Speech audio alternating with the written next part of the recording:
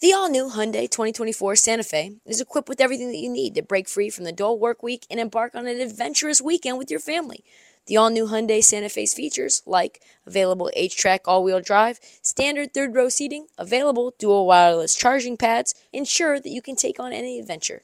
Available H-Track all-wheel drive so you can take on the dirt trails and kick up some mud. Standard third-row seating so your whole family can experience the thrill together. Available dual wireless charging pads so no one gets stuck in the great outdoors with a dead phone. I've been so pumped to take a couple of friends with our road bikes to some of the trails nearby, and now I can bring the entire crew, my dog, and all of our gear with that third row.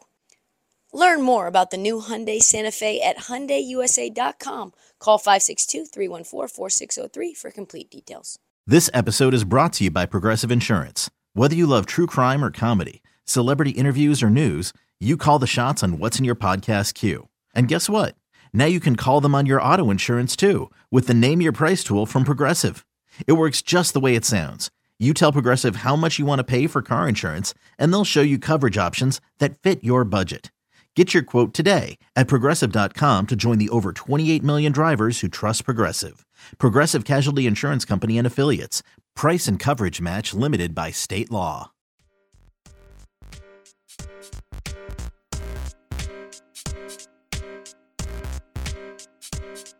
Quick around the league.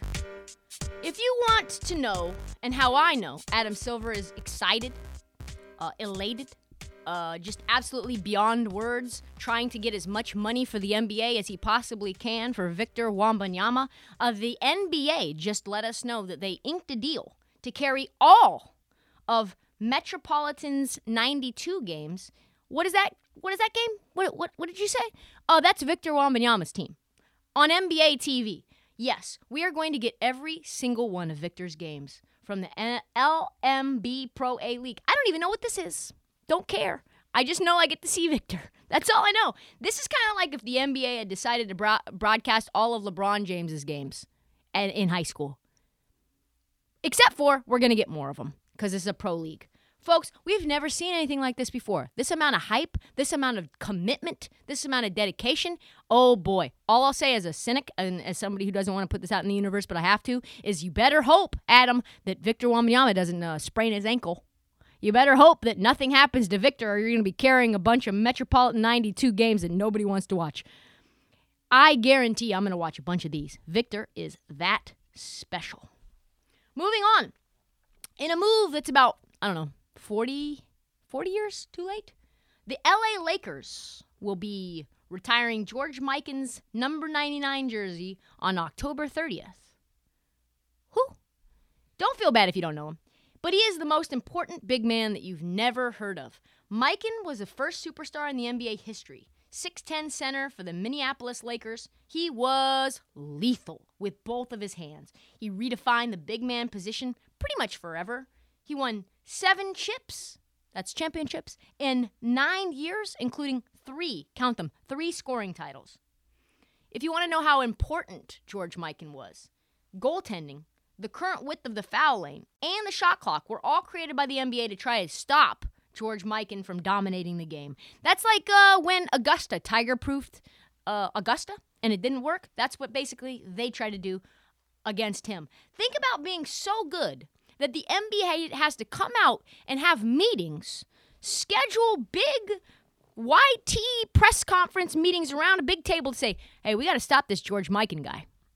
Like, how do we fix this? He's doing too much. Like, nobody has a shot. What kind of things can we do rule-wise to slow him down?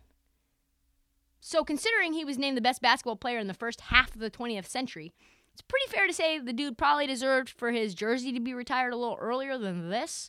But the interesting thing is this. Rumors are that both Jeannie Buss and Rob Pelinka won't be in public for the retirement ceremony because the fan reaction would be, shall we say, not good.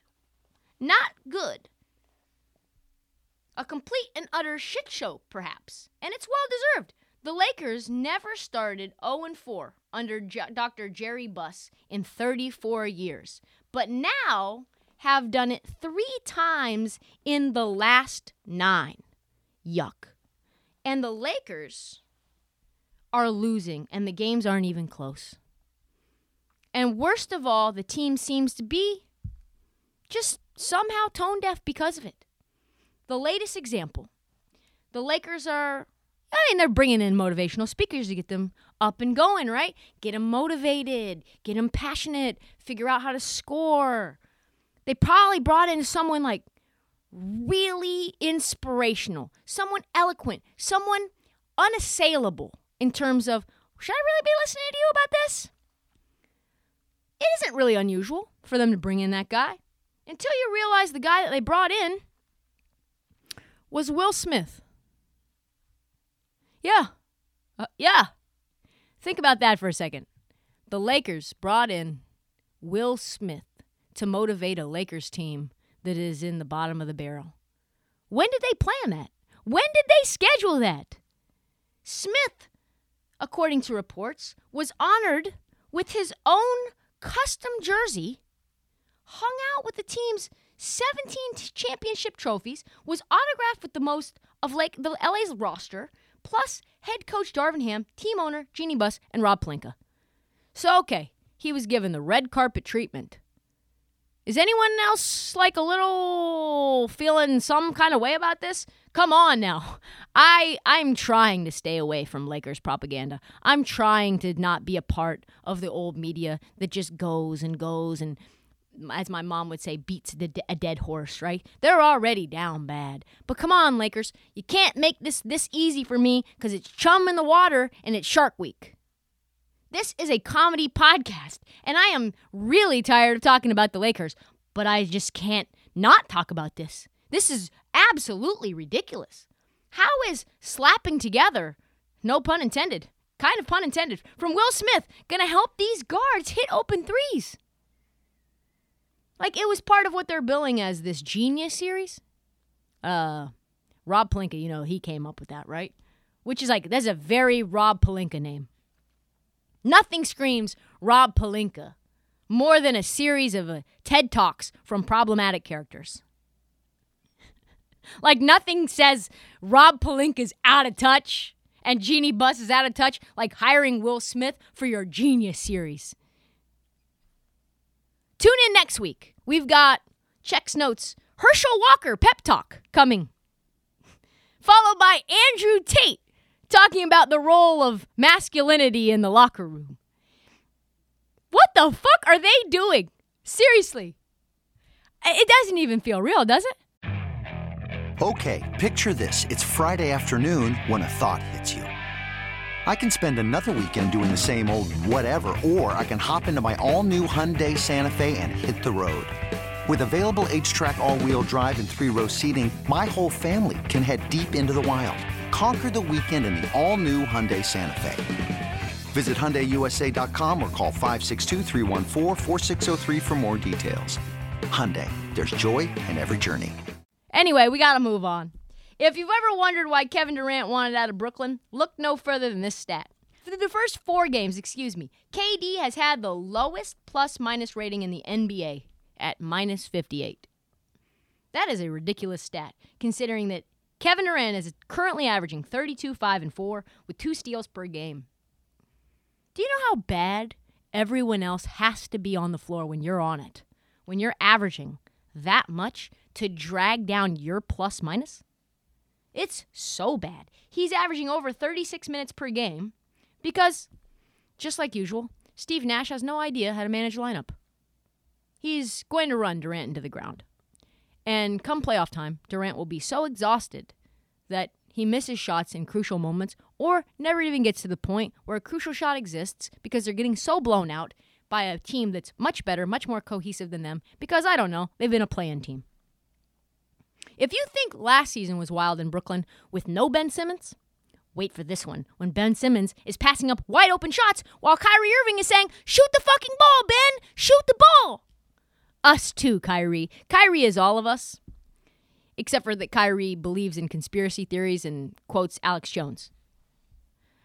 Moving on, Brandon Ingram had a collision with a teammate in a recent win over the Pacers that landed him in concussion protocol, With all the furor over Tua Tagovailoa's recent concussion, I thought it was interesting how the league and the Pelicans are dealing with a very similar situation, right?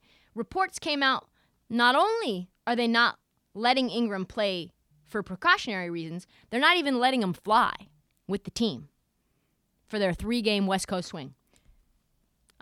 Tua Tagovailoa flew home that same night he got concussed. They were like, oh yeah, we do not care about your brain swelling whatsoever. You're good? He's good? Yep, you're good. Let me ask you a question. If you are a parent or you are a kid who is a star athlete, which game would you rather play or rather have your kid play? Football or basketball? Seems like a no-brainer to me, but I'll let you guys sound off on this in the comments or on TikTok. Let's go to Philadelphia, where the Sixers are a shit show, and we've talked about this before, but there are new things coming up day by day, so let's update you. The Sixers haven't been playing defense. We know that. Even Joel Embiid says this. He said after their last recent loss to the Raptors, our offense is going to be fine as long as we get stops, and we're not getting stops. We're not playing good defense, and that is a recipe for disaster. We need to get better on that end. But let's be honest. What Joel isn't saying is what we all can see. A lot of the bad defense is coming from him. Like, he has given up. He is a defensive player of the year caliber player. He's one of the most dynamic, versatile, athletic players at his size, at his weight, at his versatility.